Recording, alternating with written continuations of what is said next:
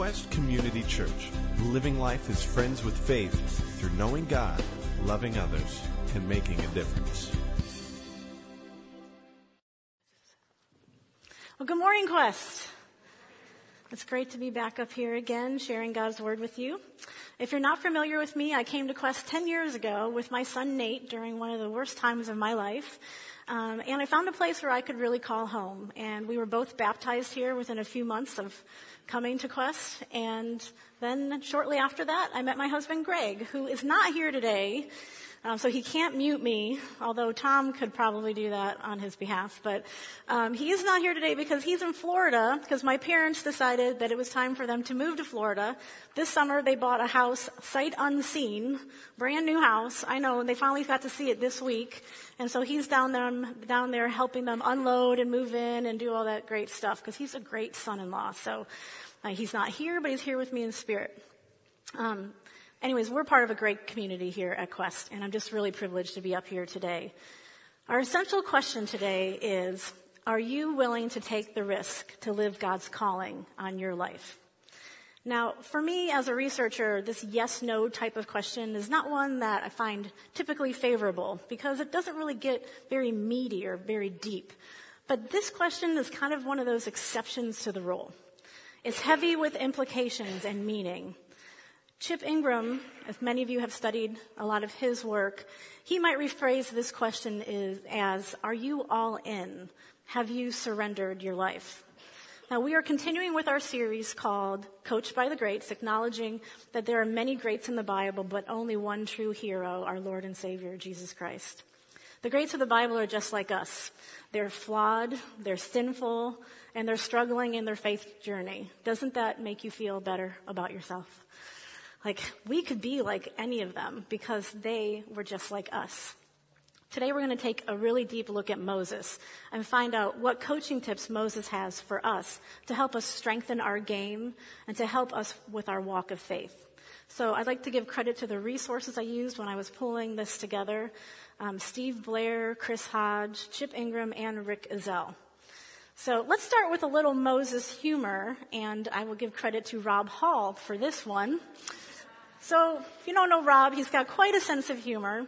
And this was a Facebook post from 2 weeks ago that I had to figure out how to save the picture because I was like, I was in the middle of studying for this. I needed to get this up here. So if you haven't figured it out yet, Moses is in the light blue over there. And he's a little prankster in this too. But who knows what he was really like. I bet you he had a really fun side to him. But seriously, let's go back to Hebrews, which, if you're not familiar with like the paper version of the Bible, I always find that sometimes I get lazy when I look at my app and I look at my phone and I just click on, Hebrews, whatever. And in my mind, I might be thinking Hebrews is Old Testament because that's when we talk about the Hebrews. But did you know Hebrews is not the Old Testament? Right? Hebrews is in the New Testament. So it's actually after you find all the letters of Paul, then you find the book of Hebrews. And they talk about the Old Testament and they talk about the Hebrews. But it's actually written in the New Testament, around 70, at least before 70 A.D. A lot of the historians and theologians have tried to place where it was. So our core series verse comes from the New Testament, even though we're going to be talking about the Old Testament. So it's from 12:1, Hebrews chapter 12, verse 1. Therefore, since we are surrounded by such a great cloud of witnesses, Moses being one of them, let us throw off everything that hinders and the sin that so easily entangles. And let us run with perseverance the race marked out for us, fixing our eyes on Jesus, the pioneer and perfecter of faith. Some core components of this verse are to throw things off that hold us behind and to be faithful to what God calls us to do. Today we're going to learn from Moses, one of the many and the greats of the cloud of witnesses, how to do both of these things. Now think, what is the hardest thing you've ever had to do in your life? And maybe you have many that come to mind. Maybe it's a goal you wanted to attain and you almost gave up. A situation in life where you wanted to quit. God says that you've got a race to run and that you need to get rid of some things in order to be as effective as God wants you to be. When you think of those things you have attained where you didn't give up, you probably had to make sacrifices along the way. You probably had to change your game plan up many times to get to that destiny. And that's really what we're talking about. What are the things that need to change in order for you to really take the risk to serve God's calling on your life? So, if Moses were running the race with us, here's the coaching tip that I think he might give us. Abandon safe and live by faith. And try not to reverse those, because that would just be wrong. Say it with me. Abandon safe and live by faith. Before we unpack this coaching tip, I'm going to take you into my world of leadership coaching and introduce you to a framework that I use regularly to help people visualize what we're talking about. The framework is called the zones of safety. And to prepare to learn this framework, I want you all just to think about what are some things you do in your daily life. Jot down, make some mental notes of some things you do in your daily life. Some of those examples might be driving to work, ironing my clothes, taking a shower, packing the kids' lunch if you have kids at home. I actually kind of miss that. Sometimes I make a peanut butter and jelly sandwich just to make myself feel better.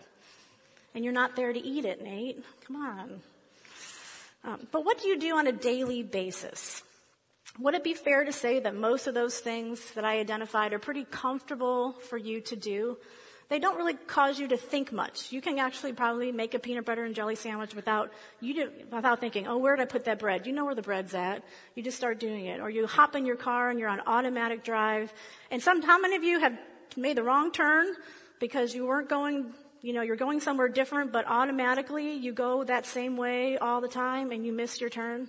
Yeah. Okay, so you've been in this place, and let's call that, actually, this one's not dark enough. Try this one. Let's call that the comfort zone.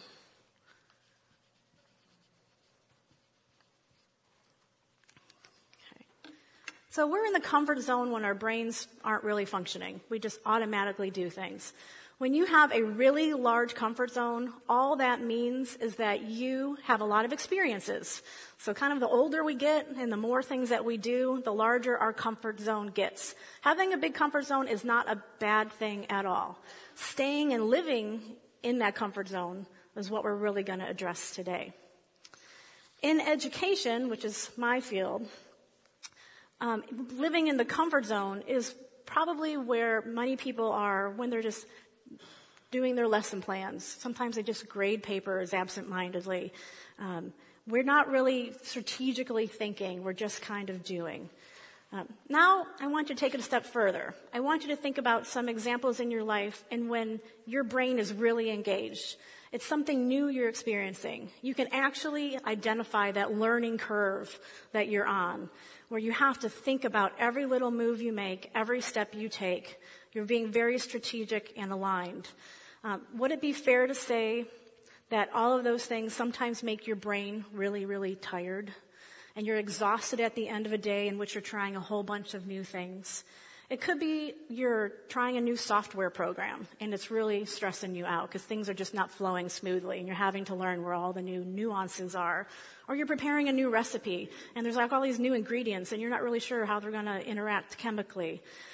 In education, I see this happen when we're doing new strategic planning processes, introducing new instructional strategies to teachers, working on a new program.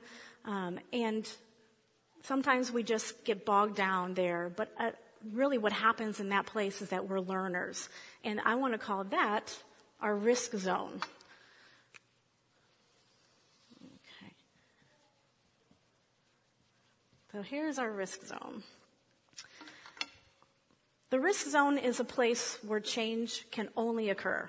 Change is not going to occur when you're in your comfort zone. Change is only going to occur when you're in your risk zone. I want you to think about this. The only place where we have a teachable spirit, where God can come and reveal truth to us, is in the risk zone. Lastly, I want you to think about a place in which things might be a little bit unpredictable for you. Maybe it's a situation that you're in, or maybe an environment when you're in where things are just very unstable. You might have a difficult time identifying this right now, and if so, praise the Lord, PTL, because that means things are going pretty well for you. But if it comes to mind, and maybe several come to mind, then maybe right now would be a good time for some prayer, for people to pray for you and minister to you. At the micro level, some examples might be you get in conflict regularly with a parent whose child is on your soccer team, and you just don't know how to handle that, and then you're trying to solve that on your own. At the macro level, it might be an unhealthy relationship or an illness that's really posing challenges to your life, and it's making single thing that you do more difficult. Educators regularly step into that unpredictable zone when they're a first-year teacher and everything is new to them, or when they have to interface with some parents, or when they commit to work in a high-needs school. Let's refer to this state of being as our danger zone. Now, the goal here really is to maximize the risk zone as much as possible. Right now, where do you think you are most of the time? Do you spend most of your time in the comfort zone, in the risk zone, or in the danger zone? In the comfort zone is a good place to be, but we don't want to stay there too long. We want to minimize the comfort zone, we want to minimize the danger zone, and we want to maximize the risk zone. Moses is asking us to step into the risk zone. He's encouraging us to abandon safe, which is this comfort zone, and to live by faith. So let's open up our Bibles to Exodus chapter 3. Whatever your Bible looks like is fine. We also have it up here on the screen. Now, earlier in the book of Exodus, prior to chapter 3, we learn about Moses' birth, his rescue in the river, his upbringing as part of Pharaoh's family, his killing of an Egyptian who had been fighting with a Hebrew slave, and Moses' family and life as a shepherd in Midian. As we enter into Exodus chapter 3, Moses is approximately 80 years old. So his whole life is basically, from birth to 80 in Exodus chapter 2. So if you want to go back, you can learn more about his earlier life.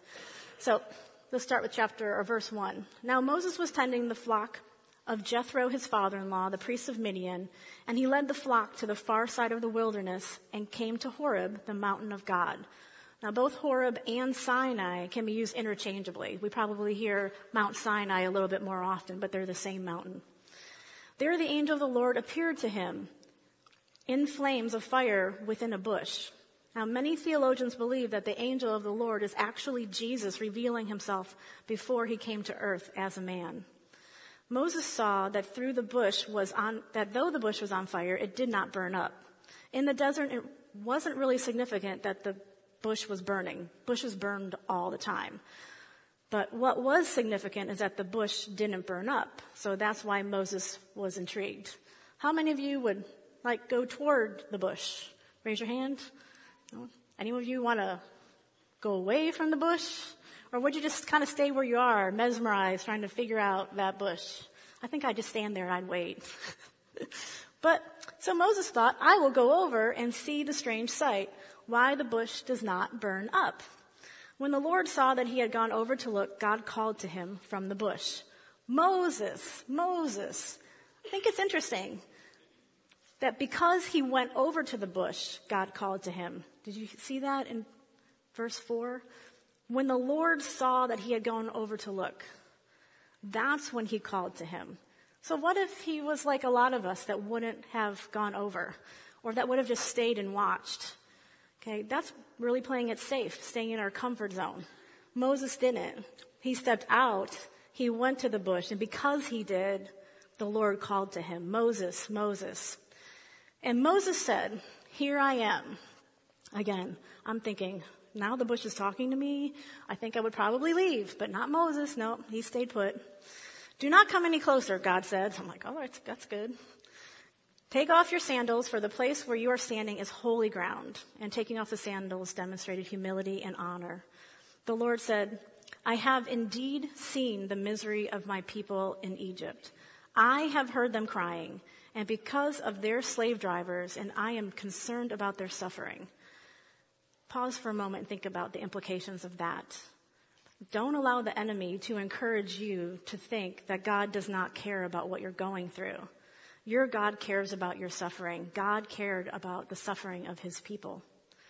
So I have come down to rescue them from the hands of the Egyptians and to bring them up out of that land into a good and spacious land, a land flowing with milk and honey, the home of the Canaanites, Hittites, Amorites, Perizzites, Hivites, and Jebusites. And now the cry of the Israelites has reached me, and I have seen the way the Egyptians are oppressing them. So now go. I am sending you to Pharaoh to bring my people, the Israelites, out of Egypt. And just on a side note, that Pharaoh is a different Pharaoh than the Pharaoh whose house he was raised in, because that Pharaoh had died prior to this. So now, he's 80 years old, and this is a different Pharaoh who's now king of Egypt. Moses finds himself with a problem staring him in the face. Moses is now again facing the same call on his life that God put there years ago. But because of his past failures, Moses ran away from his call years earlier. He is now getting the same call 40 years later to again be the deliverer of God's people. He tried once and he failed already. The calling of God is without repentance on us. You can run, but you cannot hide. Maybe today you're not willing to step into that call, but he's going to keep tracking you down over and over. Maybe you'll have a burning bush experience that will bring you to your knees where you will really finally surrender. That call is always going to be there, and you can't ignore it forever. Now, Moses now is at a crossroad of his life again. What's he going to do? So what is the advice that he gave us that he's going to do? He's going to, say it with me, abandon safe and live by faith. So why would we abandon safe? So point number one is that we're trapped in the past if you stay in the safe zone. Let's go back to our framework. When we're in the comfort or safe zone, we are not learning or growing. The only things we do are things we've already done in the past. Now, many of us are trapped in our past. The enemy has convinced us that because of something from our past, we can't fulfill our calling. So you stop trying and you give up. We don't have to be in the past anymore because Jesus came to break that chain that's holding us back. Scars are not alive. They are just marks of where what we've gone through in our lives and where we've been. We are told to let go of the past in the book of Isaiah. So let me just share this passage from Isaiah chapter 43 with you. And again, this is the Lord speaking. The Lord is saying, forget the former things. Do not dwell in the past. That's a command. When I look at it from an English teacher perspective, it's not a request. It's not a question. It's not a, maybe you should try to forget the past. It's telling us, forget the former things. Do not dwell on the past. See, I am doing a new thing. Now it springs up. You do not perceive it? I am making a way in the wilderness, the streams in the wasteland. Now, God is doing new things right here, right now, and we need to let go of the past. Remember, Moses killed an Egyptian, and his people, hated him for it. But that didn't have to be who he was the rest of his life. Whatever the enemy has tried to do to enslave you, I want you to know that you can be free in Jesus' name. I'm going to say that one more time. You can be free in Jesus' name. And if this was a different type of church, you might all say, Amen. Okay. The Holy Spirit bolt cutters are here to break you and separate you from your past and whatever is holding you back. We all have a call of God on our life, but some of us have a hard time identifying what that is. Maybe many of you are sitting there thinking, I wonder what that is. What am I supposed to be doing? I need to spend some time trying to figure that out. Well, I've got two suggestions for you. The first is to identify your God-given passion. And here's a fill in the blank for you. When I do this, I feel his pleasure. What is it that when you do it, you just know that God is smiling and that God's happy with you and that you are doing something good. And there's just this sense in you that there's something bigger than you that's coming out of it. Now, if that doesn't work for you to help you figure it out, the second way is to identify what Chip Ingram and Bill Hybels call your holy discontent. Now, your holy discontent is really what causes you to break your heart. It breaks what I see, whatever. It breaks my heart. It makes me want to do something about it. Now, for those of you who love animals and you've seen that commercial that Sarah Lofton starts singing, oh my gosh, I have to turn it off. I can't handle it. Like sad puppy dog and kitty eyes are just bad. Maybe that's what breaks your heart. Okay. Maybe it's, it doesn't have to be with people. I mean, it could be you want to save animals. It could be something that you see an abuse, or you see broken relationships and you want to bring healing to them. Whatever it is that breaks your heart, you can use that to drive your calling. Sin keeps us trapped in the past. If the enemy can't keep us trapped in the past, he's going to try to get us satisfied with today.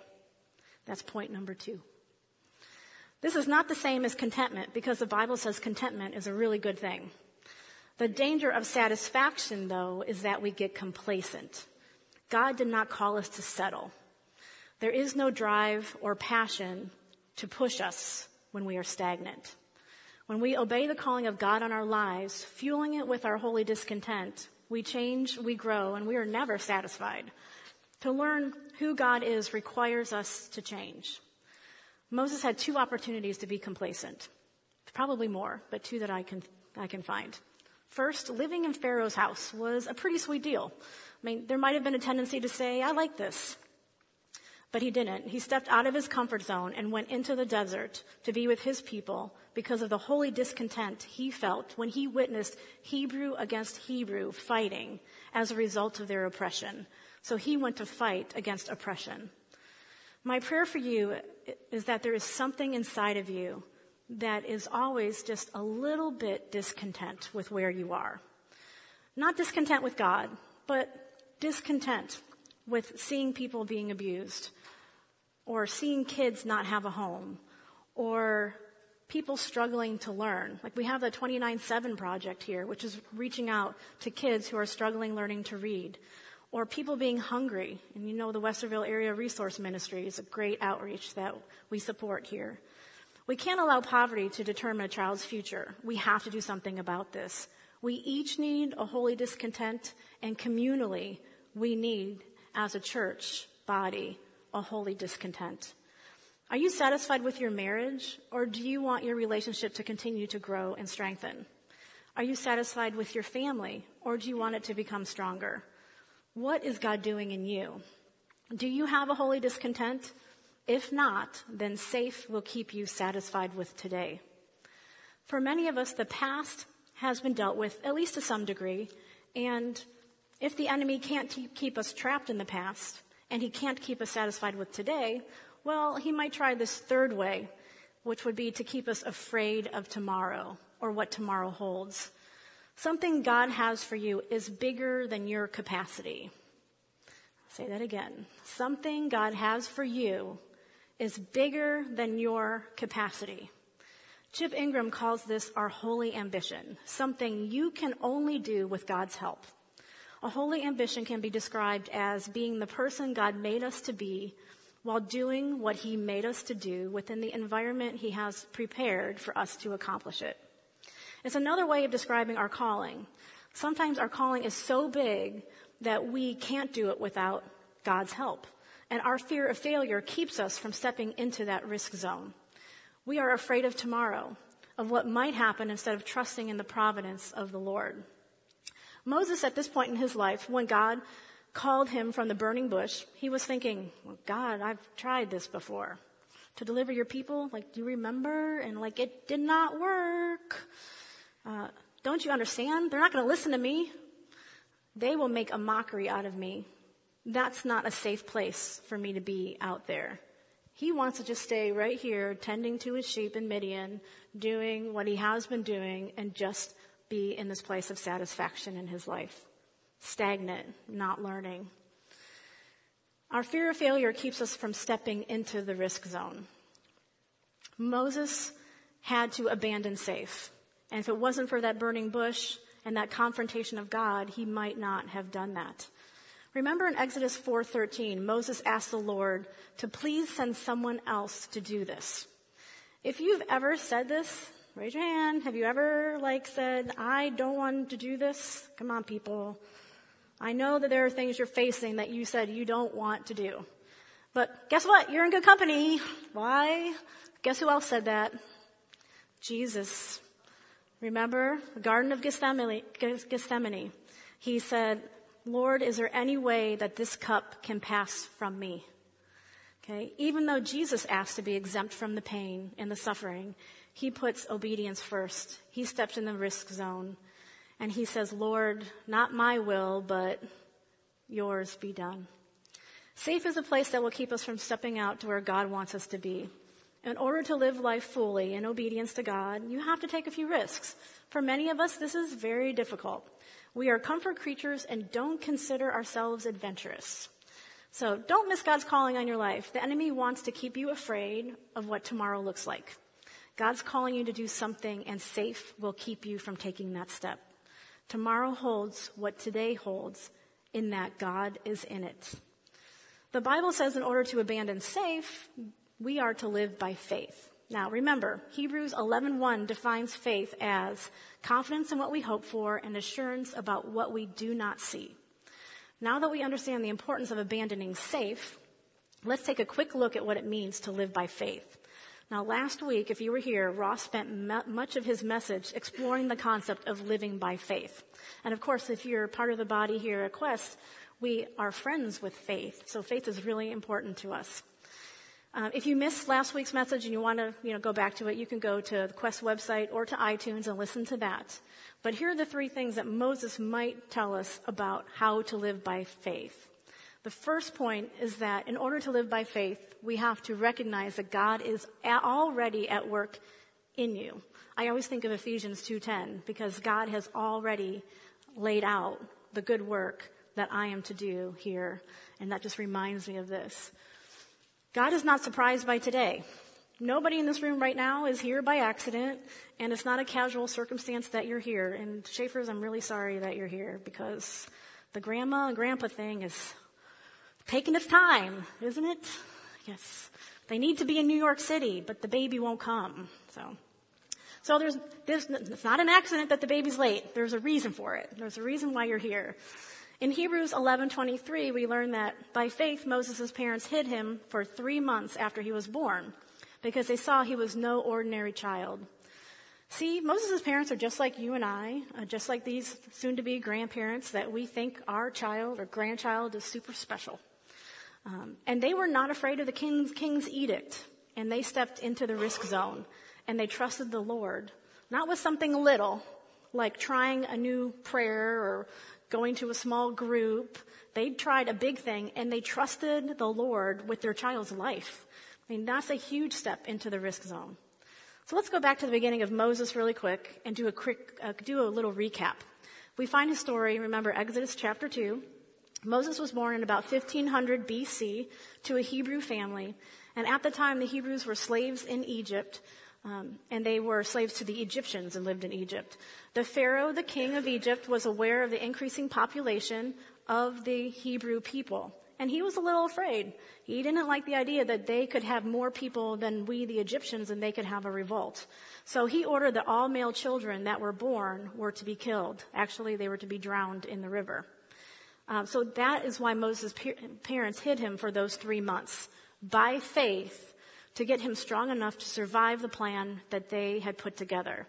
And they crafted a basket that was watertight, and they placed their child after 3 months in that basket and sent him down the Nile River in hopes that an Egyptian family would find him, take pity on him, and raise him, and that he wouldn't have to be killed. Of course, we know that Pharaoh's daughter found him and raised him as part of the royal family. So if you're going to live by faith, you have to believe that God is already at work. He is in the past, he's in the present, he's in the future. I love that song, that Alpha Omega song that we used to sing. He is the beginning and the end. He is supernatural, and he's already at work in each one of us. What's really cool is that God can't go with us because he's infinite, and he's already there, and Moses' parents knew that God was already at work in their child. And their job as his parents was to let him go by faith and to trust that God would protect them. So point number 2 for living by faith is to refuse to be defined by anything but God. This is one of the hardest things, I think, that we, especially here in our Western culture, are challenged with. If we're going to live by faith, we have to not let anything define us except our Lord and Savior. So let's take a look together at Hebrews chapter 11, verses 24 to 27. And there's 3 points in here that talk about by faith. The first, in verse 24, by faith, Moses, when he had grown up, refused to be known as the son of Pharaoh's daughter. Refused to be defined. Really think about this. How hard would it be to have been raised, educated, disciplined, enculturated in a family from 3 months old to 18, like your whole growing up life, and to not let that define who you are? I mean, as parents, isn't that what we're trying to do with our kids? We're trying to help them identify themselves as children of God, be part of a community of faith, listen when I speak to you. I mean, all the things that you want to set them up. And here, they're trying to raise him the same way, but how he was wired, how he was built, did not let that define who he was. Verse 25. He chose to be mistreated along with the people of God rather than to enjoy the fleeting pleasures of sin. He identified everything in that lifestyle as a pleasure of sin. He regarded disgrace for the sake of Christ as of greater value than the treasures of Egypt because he was looking ahead to his reward. Well, what do you mean? Moses was like way long before Christ, 1500 BC. That's like 1500 years. But remember, the faith all throughout the Old Testament was based on the promise of the gospel, the promise of God to initiate relationship with us. All the people of the Old Testament are waiting for God to initiate relationship. The promise of God to save them, the promise of God to make them a blessing so that they could bless others. We are on the other side of that historically, and we are the ones that get to receive that blessing. Verse 27. By faith, he left Egypt, not fearing the king's anger. He persevered because he saw him who is invisible. And by faith, he kept the Passover and the application of blood so that the destroyer of the firstborn would not touch the firstborn of Israel. Moses showed us that faith and God's view of us and God's pursuing love and promise fulfilled perfectly in Jesus is where we are to get our identity. God, in whose image we are created, is the only one who can define us. So anytime you're tempted to see yourself through something of this world, stop yourself. For Jesus, they said he was a carpenter's son, and he can't do anything. For Moses, the world said, oh, he's a lucky spoiled one who really isn't a Hebrew. Come on. He is a murderer. He was the once great leader who is now only good for watching a few sheep. And for Noah, they said, he is losing his mind. For David, the world said, who does he think he is to take on a giant? He is just a little shepherd. The question today is, what is the label you're wearing that is trying to define who you are? You need to be defined by the living God and refuse any label the world is going to put on you and accept the label that God has put on you. Now, all of the greats of the Bible that were just mentioned were actually in the risk zone. They stepped out of that safe place and honored God's call on their life, despite of what the rest of the world was saying about them. That is how we can define them as greats of the Bible. Now, on a little side note, how many of you have a Twitter account? Anyone have a Twitter account? You tweet at least you have an account. Maybe you don't tweet. Maybe you like stalk on you learn from Twitter. Put it that way, in a nice way. Now, for those of you who don't have one, a Twitter account asks for you to set up a personal bio. It's 160 characters or less, not words, characters. And spaces count in the 160 characters. According to the Twitter Help Center, your Twitter bio is a short personal description that appears in your profile that serves to characterize your persona on Twitter. Now, I find it interesting to see how many people define themselves on Twitter, what they lead with, what they actually have. And I know Twitter accounts are for different purposes. Mine's for professional purposes. So here is an example of, here's what mine is. So this is how I define myself on Twitter in my professional setting. Now, I stepped out of the risk zone a little bit, and I included that I was a disciple of Christ and a mom and a wife. You don't usually see things like that professionally where you put anything like that. Well, I challenge you. Why not? Try it. I don't have it in the beginning. I probably should. That would be my next, You know, there's different degrees of being in the risk zone. You know, you can be here, and then you can be like here. So I'm working my way through it. Now, if I was not saved by Jesus Christ, and I didn't know him as my Lord and Savior, I might have a different image of myself. So an internal description of how I felt about myself without a Savior might look like this if I let sin define me. I tried reading it out loud first service, and I started to cry, so I'm not going to do that. But it's pretty yucky. And some of us put those labels on us. This is how we see ourselves or how we define ourselves, by the sins in our lives. And basically the last one is being unworthy. Now, what might be our description of ourselves if we let God be the author of our description? So I tried my hand at this, and if I embrace God's definition of me, this is how he, I hope, sees me, according to everything I've read and learned. I believe in this, that I am a child of the one true King, loved, saved, and reconciled with the Creator, adored for my strengths and my weaknesses, and I'm continuously drawing closer, and I'm beloved.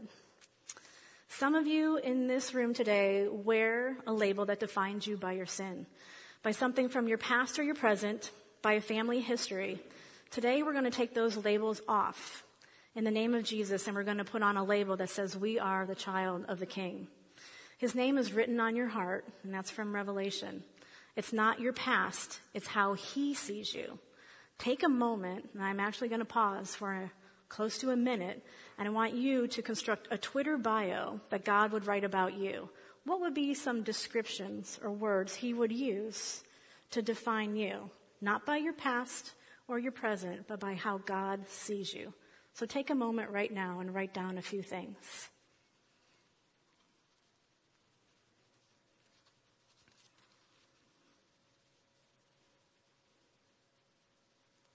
Now, as you're finishing up, I want to share with you how God might define the greats of the Bible. For Moses, God might say he was a leader of my beloved people who took them to the promised land. For Noah, God might say he trusted and obeyed my call on his life. He was worthy of regenerating my people. For David, God might say he stepped up to the challenge to defend my people. He loved and adored me like no one else. For Jesus, God might say he is my child, my son, who always put my will before his own and sacrificed himself so that my people could be in authentic relationship with me. Now, I hope you see yourself as someone worthy of God's definition of you. That's one of the reasons why we need a Savior, so that we can stop defining ourselves through this fallen world and start defining ourselves through the lens of a creator, of our Creator.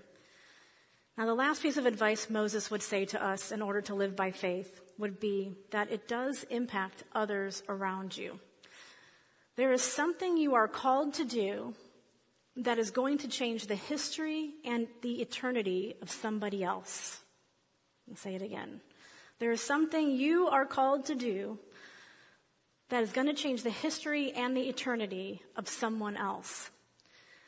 Keep in mind that God is working on your behalf. How would Moses have known the great impact of what his obedience did, stepping into the risk zone? How did he know that he would have such a great impact on his people, or even on us here today? He had no way of knowing, because just like us, he had the limitation of time. Now, God has no limitations. Right? He is limitless. He sees eternity. He knows that what we do today has an impact in the future. When Moses was obedient to God's call, his people put the blood on the doors, and he saved a generation, the Passover. When Moses was obedient and stepped into the risk zone, the seas parted, and he saved God's people. My question to you, going back to our essential question earlier, is, are you willing to take the risk to live God's call on your life? Some of you are standing here today waiting for the sea to part, and your enemy is closing in on you. Maybe you're in a place facing life-altering illness, the loss of a job, the all-consuming temptation of an addiction, financial burdens, or a broken relationship. Perhaps you are in a place where you have built a wall around your comfort zone to protect you from the outside world because you just don't want to change. You're looking for some dry ground to take a step on, and I'm asking you to step out on faith today. You've got to abandon safe and live by faith. But what if the ground doesn't show up when you take that step into the risk zone? Well, maybe God will help you walk on water. Whenever we are unable to step into the risk zone on our own, we need to take comfort in knowing that Jesus has provided us with help. The Holy Spirit is with each of us to help us take that step. Isn't that comforting to know the Holy Spirit is living inside of you right now? And He's going to help you take that step. I invite you now to listen for the prompting of the Holy Spirit. If you relate to staying in the comfort zone, in the safety zone, where is God speaking to you right now to take a risk? If you are in the risk zone and you're still not seeing the promise, let the Holy Spirit come to you with encouragement and direction. Listen to Him. God is delighted in your risk. And if you're in the danger zone, let Him come to you with comfort right now. I'm sure Moses felt like he was in the danger zone on more than one occasion. Threats from Pharaoh when he and his people were trapped between the Egyptian army and the Red Sea. I'm thinking that's pretty much a danger zone for him. When Jesus was in the danger zone, He turned toward God, crying out, and God carried Him. Jesus is the better version of Moses, not just declaring the law and what obedience is, but fulfilling it for us and empowering us with the Holy Spirit and removing the danger of the punishment that we no longer deserve. I mean, what is behind each of our danger zones in our life? Isn't it the fear of catastrophe, the fear of failure, the fear of embarrassment, ridicule, loss of reputation and stature?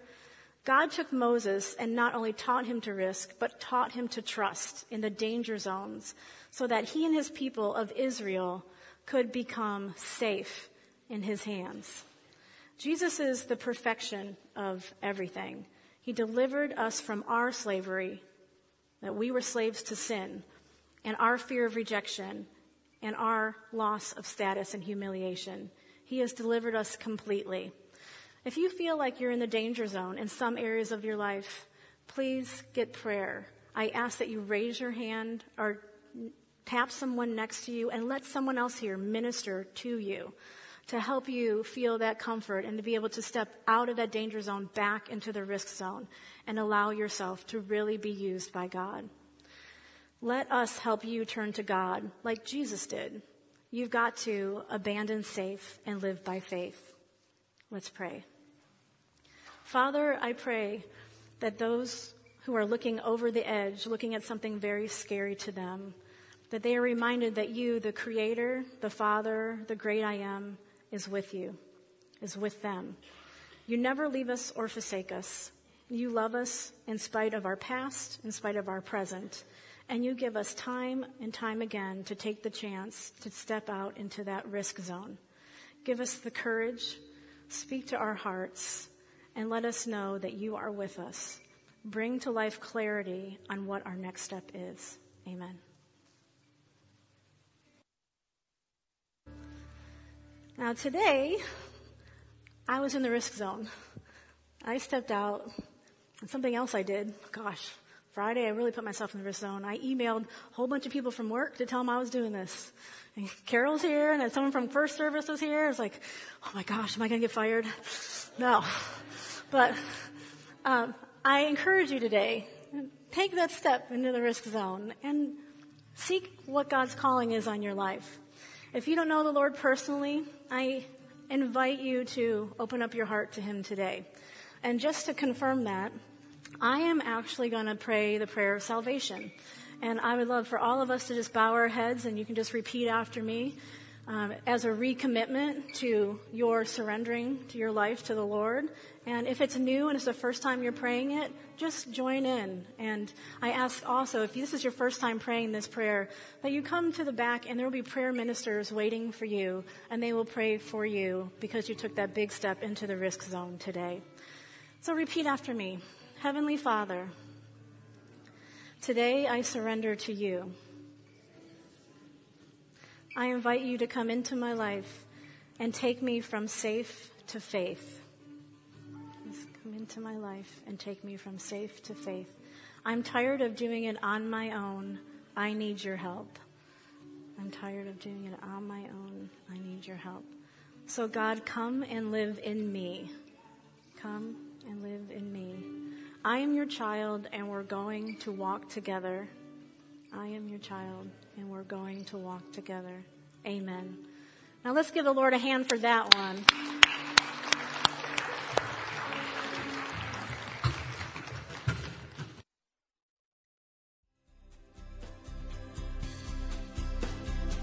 Thank you for listening. Join us at Quest as we walk with one another in friendship while discovering the reality and goodness of God together.